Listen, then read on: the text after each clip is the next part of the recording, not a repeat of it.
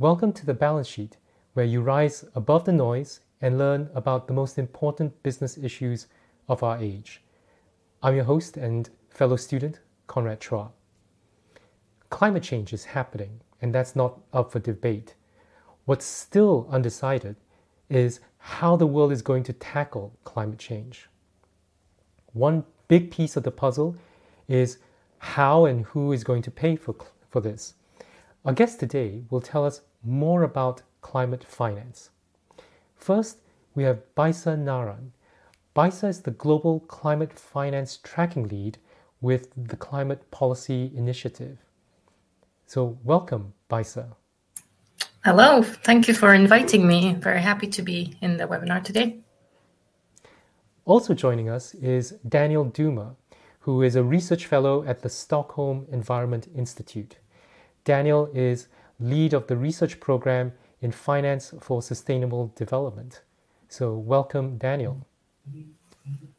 Thanks so much, Conrad. Thanks for inviting me.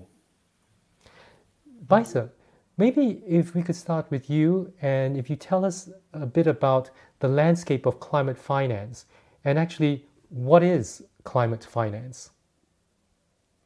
Yeah, sure, absolutely. So we should start with the Paris Agreement that was signed by all countries in 2015. So the three main goals of Paris Agreement is threefold.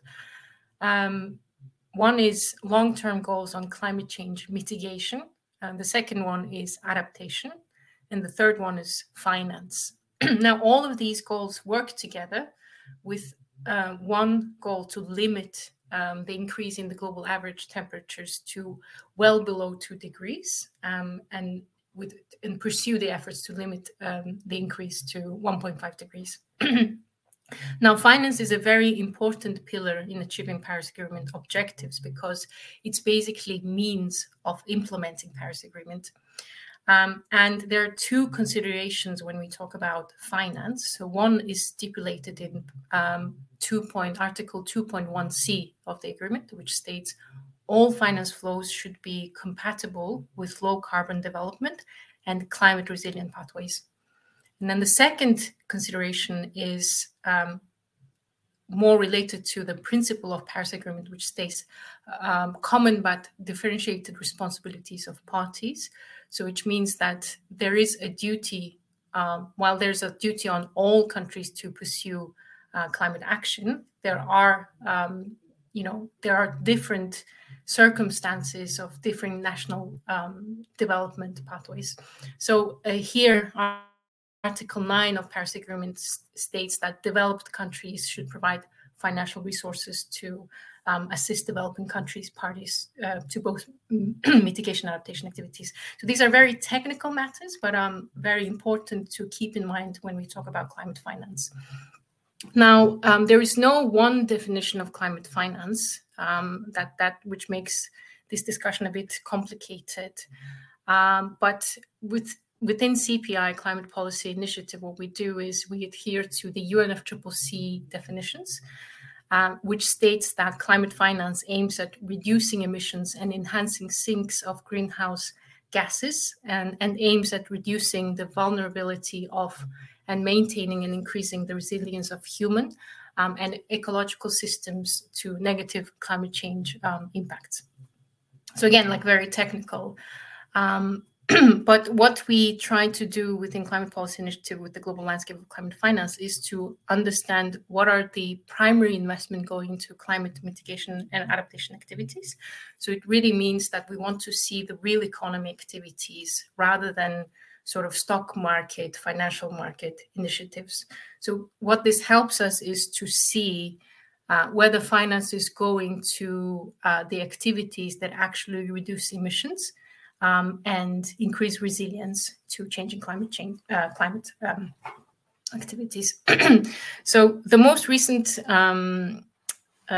trends show that climate finance surpassed its first trillion, which is great news. And in the last sort of 10 years that we've been tracking climate finance, it's been hovering around sort of 300, 500 billion.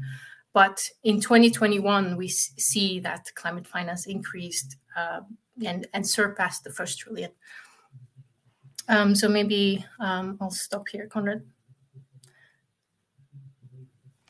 Yeah, so this chart that you show about climate finance reaching that first trillion, how is that enough in terms of the amount of capital that's needed for tackling climate change? And also a reminder to viewers, if you've got any questions, please put them in the chats or comments. So the question is this enough? Are we spending absolutely. enough? No, I think, last year when we updated our numbers, the first trillion, that was like a big splash. It was very good news, and it's an indication that these transition, climate mitigation, adaptation activities are becoming mainstream, and it's just going to go upwards from here. But then if we compare it to what is needed, I think you've previewed this slide, the reality looks very stark. And in an ideal world, we should be already deploying at least 3 to 4 trillion. And then by 2030, the minimum amount of climate finance should be around 6 trillion a year. And as you can see, there's just a huge gap in climate investment, which is a very challenging issue. But then with each year of delay, so as long as we don't hit that 3 to 4 or 5 trillion a year, the climate investment gap is just going to increase every year. But I think what I like to think about this topic is that it is a very daunting, difficult challenge, but it's less of an issue of trying to find new money, trying to find, additional cash from somewhere. It's probably more around redirecting our day-to-day finance. So like redirecting finance from fossil fuels to climate mitigation adaptation activities. So that's something to keep in mind. And I think this slide here is just a perfect depiction of the problem with climate finance, is that it's not about, we don't have money. It's about identifying our priorities, what we're spending on, what is the things that we are putting as a priority and urgency on. So just to give an example, there was an interesting study that just governments alone, they spend about 2.2 trillion a year on military activities. And the other example is that we had COVID, right, like a couple of years ago, and a lot of countries have put together different COVID emergency fiscal measures, packages, and then in just 1 year, it easily summed up to 12 trillion. So what this really means is that if we really sense the urgency and if we know that this is an urgent action to do, we are able to find the money, basically. And then compared to what is needed, right? Like if we really think about like even the sort of average to high ranges, it's still less than what we spend on a day-to-day basis. And then another example is that obviously the fossil fuels subsidies that we spend, which is around 7 trillion a year. And then on the next slide, it's just also helps us put things into perspective that spending on climate action is actually much cheaper in the long run. So there was an interesting study by the NGFS just really looking into how much it would cost us socioeconomically if we don't spend this money now. And then the order of magnitude of the costs is very big. It's $2,328 trillion compared to 266 trillion that we'd spend by 2050. And this cost of inaction refers to things like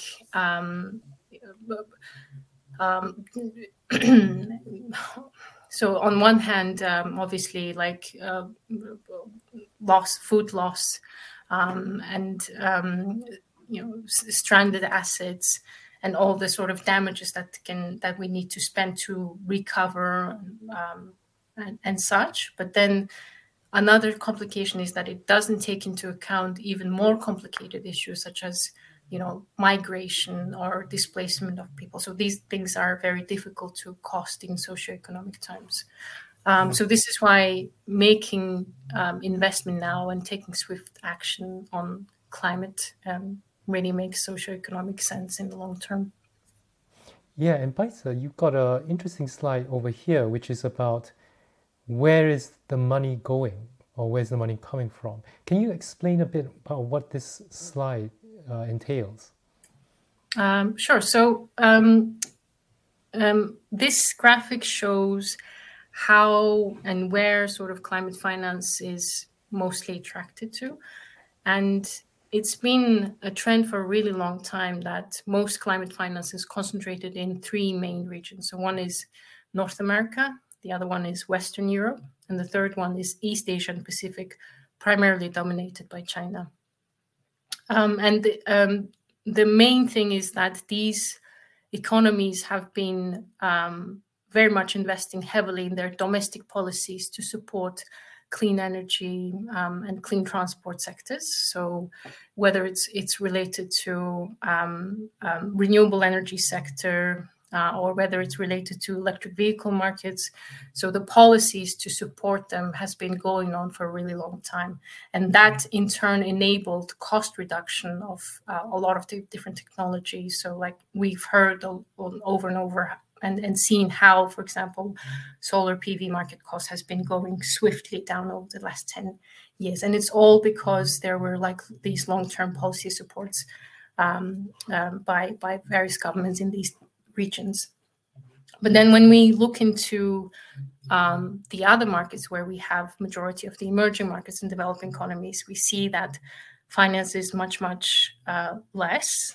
And while still growing, I don't like to say that all developing economies are, same. There are differences, huge differences between those different developing economies. And they're still catching up, and there still needs to go through this transition and catch up with also developing their own national priorities and policies.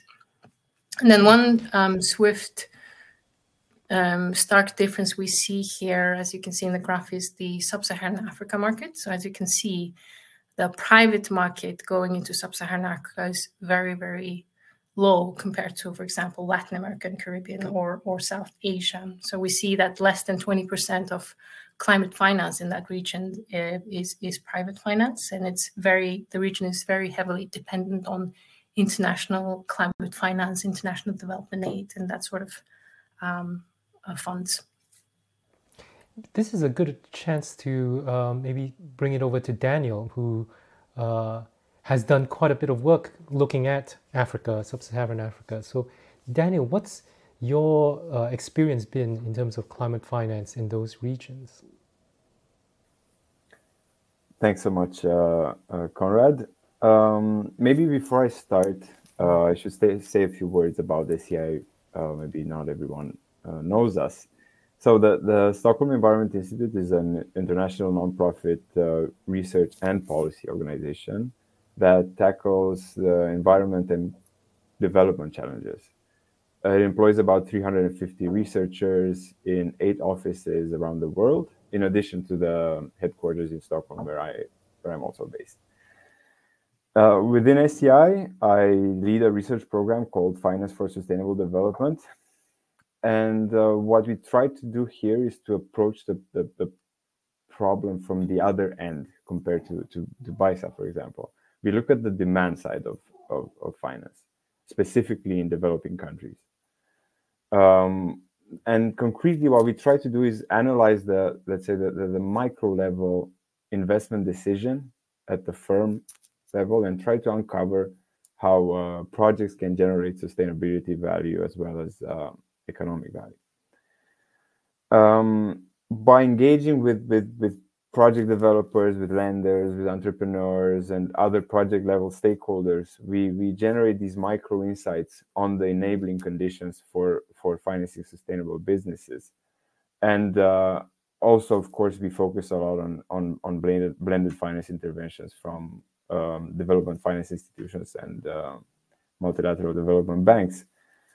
The first let's say, where we started, the first research project, which is a multi-year project, was on risk mitigation and finance for renewable energy, utility scale renewable energy in sub-Saharan Africa.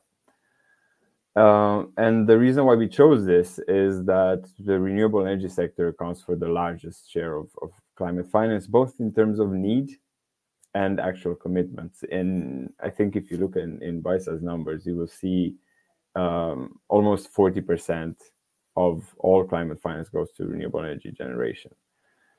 And the reason we chose sub-Saharan Africa is also relatively straightforward. It's the region with the greatest need for additional energy to meet the demands of its growing economies and populations. Just for illustration, the average power consumption per capita in sub-Saharan Africa per year is somewhere around 200 kilowatt hours, compared to an average of 6,000 kilowatt hours in Europe. So in any imaginable circumstance, you would see this consumption increase. At the same time, the region only attracted 1.5% of global investments in renewables in 2021, for example, but things are similar in other years, despite accounting for 15% of the global population. And finance, for finance to be able to flow, especially in the case of renewables, it needs viable projects. And I'll give you an illustration.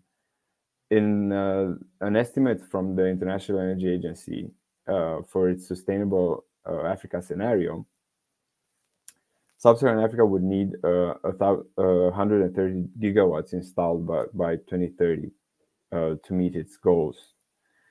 And at the average project size of the last years that we calculated, this would amount to more than one project being commissioned every day from today until 2030. In this context, in 2023, only 8 projects reached financial close in all of Africa, not just sub-Saharan Africa. So this is the context in which we set up and implemented our research project. What we did is take the regions of Africa. We looked at projects that worked, and we tried to understand by talking to the people who structure them, who were the developers, the lenders, the buyers of energy, and get them to explain to us what their approach to risk was and how did they get to secure financial close in difficult circumstances. And what we realized, and here again, our findings confirm what Baysa was saying. Finance is not the major bottleneck for renewable energy growth in sub-Saharan Africa. It's the basic conditions required for the development of renewable energy projects: regulation, interconnection, investor protection, payment security, currency access, even energy demand. These are in such short supply that the few credible projects that exist don't even get to the point. So few of them actually get to the point of seeking finance. The few projects that do become the object of competition. There are lenders literally fighting for them, because they represent viable opportunities to deploy the capital. So I tend to agree with Baysa, especially in sub-Saharan Africa. Creating the conditions for projects to develop and attract finance is what what's at stake and what should be the goal of global policy at this time. That's really interesting because those graphs that we saw before, this big gap, and what you mentioned, Baysa, that it's not the finance that's the bottleneck. We actually have a couple of questions, and I hope that people will start asking questions based on what you mentioned, because that's kind of counterintuitive when we see, especially here in the developed world, where we have a portion of my energy bills, for example, goes to renewable, whether I use renewable or not.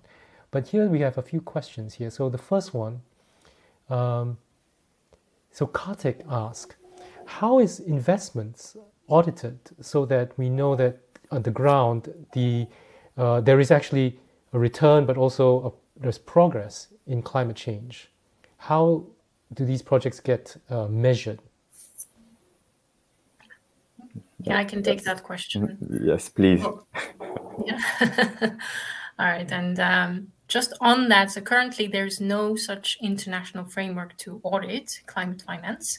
So it's all based on the reporting done by the sort of different parties themselves, whether it's developed country governments, whether it's philanthropies, and for private sectors, there's not even any requirement right now for them to disclose any investment related to climate finance. Even if we see there's a huge boom in sort of responsible investment as ESG disclosure requirements, there's none related to climate finance. So what is done is that, these kind of information is gathered through, organizations like CPI or through data organizations like Bloomberg. They collect different data that is made available. So this is how the current level. There's no such thing as auditing climate finance. It's all done through a voluntary framework, sort of voluntary understanding, common understanding of what climate finance is. And is that a barrier to other sort of financial players thinking about investing in climate change when there isn't that same kind of audit that you see, let's say, in financial instruments? So from my perspective, I would say yes, because even if we put together this information about where finance is going, we're still lacking a full picture in terms of, all sort of climate finance flows. So, for example, some of the particular data gaps we see is, for example, domestic private finance. We don't see a full picture in terms of domestic climate budget tagging done by governments. So it's just a bit absurd to see that, you ask any country, any government, like how much you've spent on a telephone bill, they'll be able to tell you. But if you ask any government how much you spend on climate mitigation adaptation, there'll be very few countries who are able to say that. And again, it's just going back to my point that we are not prioritizing this issue enough at the national and government, at all levels, basically. It is still a very niche topic if we really think things holistically. It's still one of the sort of issues, but it needs to be very much prioritized if we are serious about climate goals. And Ada has a question about, he talks about technologies like carbon capture, could they lack investor appeal due to long-term returns? Are there any innovative investment structures that show promise in terms of bridging that gap? Because I think, Baysa, you had that graph that shows that if we make that large investment now, it means returns in the future. Baysa or Daniel, do you have any insights into this, any innovative investment structures in this area? Daniel, would you like to take a first stab, and I'm happy to contribute? Sure. Well, carbon capture as a, let's say, as a profile for an investment is, I wouldn't say it's materially different from other types of projects. The only problem with it is that it's still seen as a relatively unproven technology, and with relatively unproven technologies like carbon capture or even hydrogen, as with most cases in the past, you simply need a government or some sort of public finance intervention to take some of that risk away, and for this, some of the blended finance structures seem to match perfectly. Blended finance includes all sorts of interventions that use public resources to crowd in private investment by changing the risk return profile of that investment for the private side. So you would imagine governments, or through development finance institutions or MDBs, development banks, they could put up a project preparation facility. They can do technical assistance. They can use guarantees, first loss mechanisms. There are many ways in which the public side, let's say, using a little bit the public side, could contribute to reducing or transferring the risk away for the private sector to feel more comfortable to invest in a technology that's not yet really proven at scale, at least.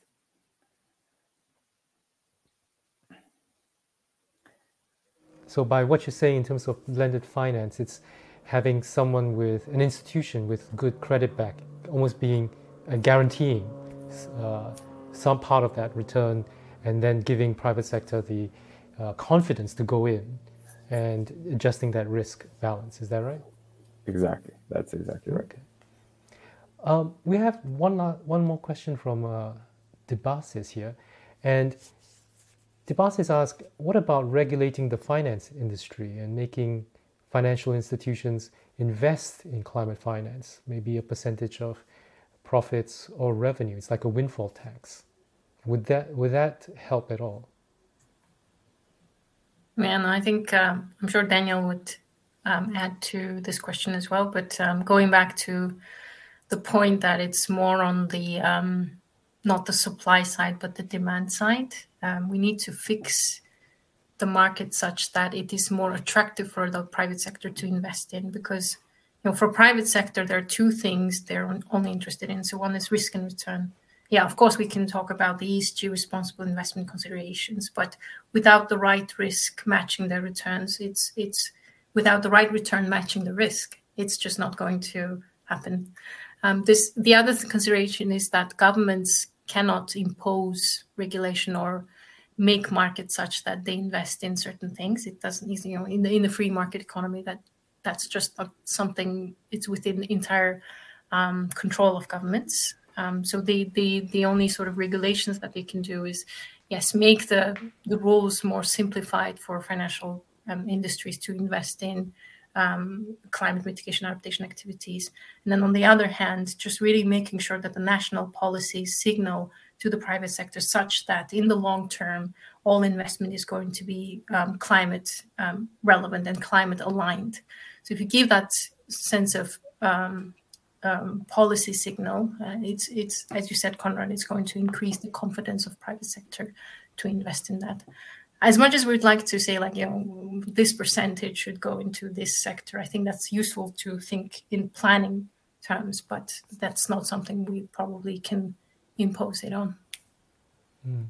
I mean, I'm reminded every month when I look at my energy bill that there's always this little line item here in the UK that goes to developing renewable energy sources, and that's I know there are people in the UK who are upset about that, but when I look at it, it actually has gone into things like wind farms, renewable energy, and I guess what you're saying is that works because there is this well-established kind of infrastructure and system to make sure it works. But in many parts of the world, you have to fix that infrastructure first before we think about the finance.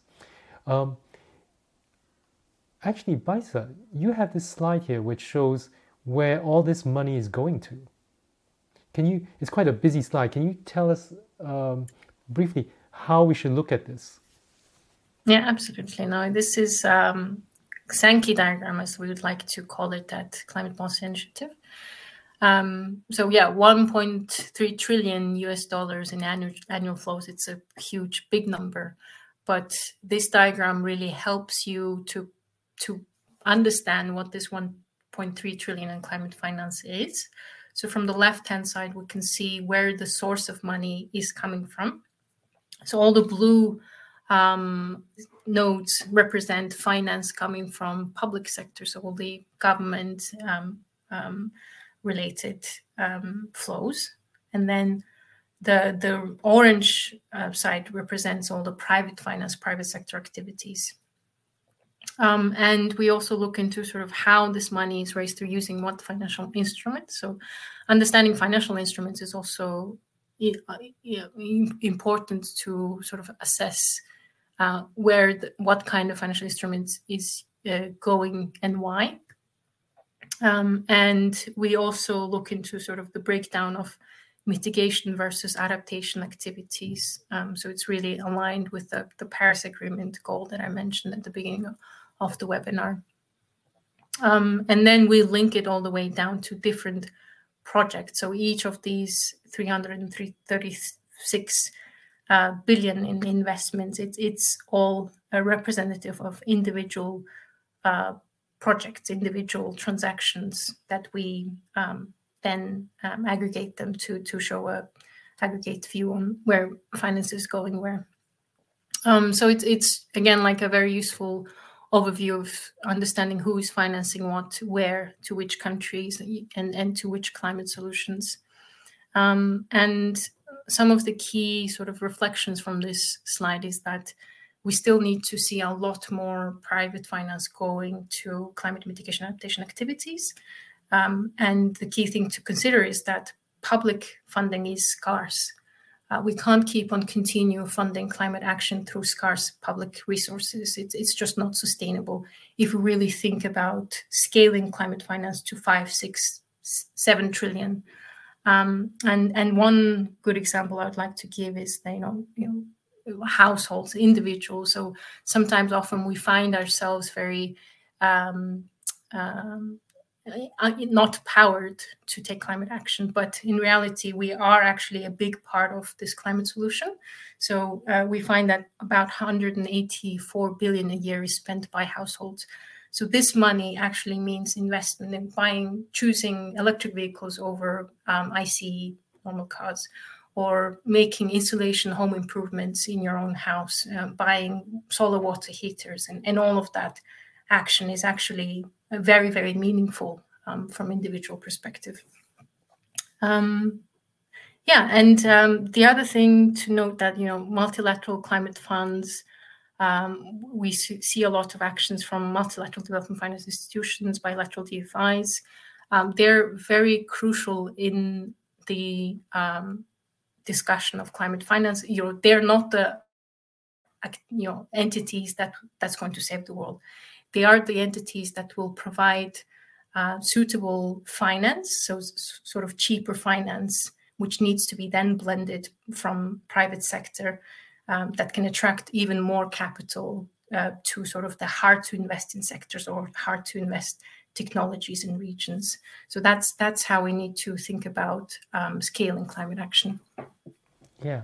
And we have a question here, and I think maybe Daniel, if you could take this one. Hruthu asked, what kind of financiers have been dominating the charge in climate finance? Is it pension funds, institutional investments? So Daniel, from your experience looking at Africa, sub-Saharan Africa, who are the non-government players who are in climate finance there?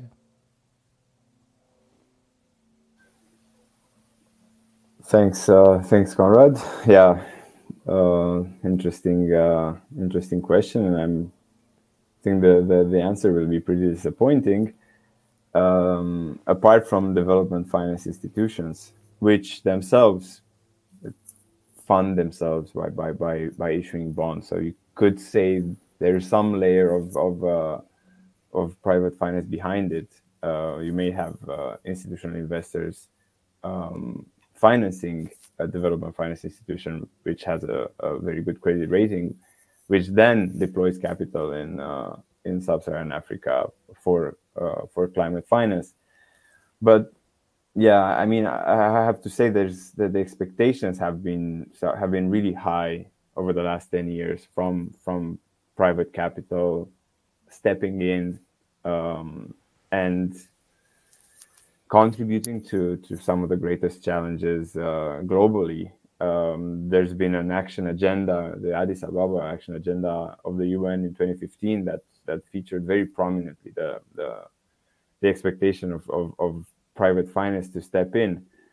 But if, for example, in 2021, if you look at the private finance mobilized for sustainable development through blended finance approaches, was somewhere around 1% of what is needed globally. And based on my research findings, this should not really be surprising. The challenge is monumental. You cannot really expect for-profit finance to deploy the capital of its, depositors, savers, investors to projects that are too risky, right? They need viable projects and viable investment destinations. And for example, looking at renewables and looking at sub-Saharan Africa, there are some huge barriers to viability. And the most striking one, particularly after the COVID pandemic, is public debt. Governments around Africa accumulated enormous amounts of debt as they struggled to respond to the pandemic. And many of them are either in or close to sovereign default. None of the countries in sub-Saharan Africa, maybe with one or two exceptions, has an investment grade credit rating, which pretty much prevents any institutional investor from investing. I mean, who's going to be comfortable to bring capital into a country that is unable to pay its existing creditors, right? And this looks, the landscape is similar if you look one layer below, the utilities, which tend to be state-owned and which serve as the buyers of power. They are in a pretty bad financial shape. They have massive debt. Their tariffs tend to be lower than their costs. They have large losses in their networks. So it's really hard to accept the idea of having them as counterparty when they have a difficult time to honor their contracts even today. So I think for this to become believable, for this to become a real investment opportunity, there's a lot of need of coordinated policy, especially on debt, on the accumulated debt in many parts of the world, but particularly in sub-Saharan Africa. If this is solved and some of these structural problems are solved, the interest becomes immediately relevant. Everyone wants to deploy the capital in lucrative ways, right? And the populations are growing, the economies are growing. Africa will become an investment destination, but it needs help, and it needs help, especially at the global level, on reducing its levels of debt. Yeah, and I guess that's a very difficult political sell, isn't it? Because people already feel bad about, or there's a barrier to people in developed worlds saying, I need to pay for climate change in developing world. But actually, when you say it's to help them pay off debt, that becomes like a big mental hurdle to go. But as you mentioned, that may well be the first step to unlock all this sort of capital. There's this other question here from Anish. And Anish asks, there are funds that have underlying investment themes aligned with the achievement of the UN Sustainable Development Goals, especially clean energy, climate action, but they're not specifically impact investing funds. Do these funds face challenges in measuring and quantifying the impact of their investments? Are there ways to address that kind of measurement? That's a very interesting question, and something I will be prioritizing in my research this year, particularly. So we've been very much focused on the dollar values of climate finance, rightly so, because we are very, slow in terms of mobilizing climate finance. So that focus on scale is important. But again, the other question naturally comes, like whether they are achieving the intended outcome of activities. So that's something we don't have like a common language on that, and that's, I think, something that we need to fix. But there are lots of different frameworks available, and the issue now that we have is that they are a bit scattered. So some sectors use their own organizational impact investing measure framework, and there are like others who have completely different lens because they have their own sort of internal processes in measuring investment. But there is an organization called Global Impact Investing Network. They have a very good framework, and they work on standardizing and helping the impact investors to look through sort of a standardized lens on how to measure and quantify the impact of their investment. But again, I'd just like to clarify that this is not a very mainstream topic in climate finance, at least, but that's something that needs to become mainstream in the coming years. Yeah. And then we've got another question here from someone, a student here at Judge Business School. So Isabel is on the Masters of MST in Social Innovation. She's writing her dissertation about sustainable finance to agriculture. And I don't know whether Daniel or Baysa, whether either one of you knows a bit about land use. Is it called land use change and forestry kind of projects or financing? Why is it not so? Why is there not more investment in this area? So according to our database, we see land use and land use change and forest related investment is a fraction. There are like a few reasons. So firstly, yes, there are like not a lot of finances going there. But then the second thing is some of the investment that we see, huge chunk of investment, for example, in the energy sector or transport sector, they're very capital intensive. So like to implement those projects in those sectors, it's super expensive. So maybe compared to the land use and land use change and forestry related projects. So I know we're short in time, but maybe I can send another report that CPI did, particularly focusing on this whole sector, including the agriculture food system sector. And we also did a comprehensive view in terms of how much finance is going and sort of where the key players are, and happy to share it in the chat. Okay, thanks so much. Daniel, any thoughts about this area? Well, yes, I think some of the reasons are relatively intuitive. If you think about energy or renewable energy, this is just a variant of an existing market. You have a very clear good, and there's a lot of demand for it. We have a market that works, and you try to tilt it towards renewables instead of using fossil fuels, but you're just intervening in an existing market. It's the same for transport. We know what the car is, and we just want to make it electric. So there is a very clear and intuitive market. While this is not intuitive in the case of land use change, it's really hard to structure projects to make them revenue generating and to make them an investable opportunity, especially for the private sector. Not impossible, but it's hard. Okay. Well, thank you so much, Baysa and Daniel, for your insights.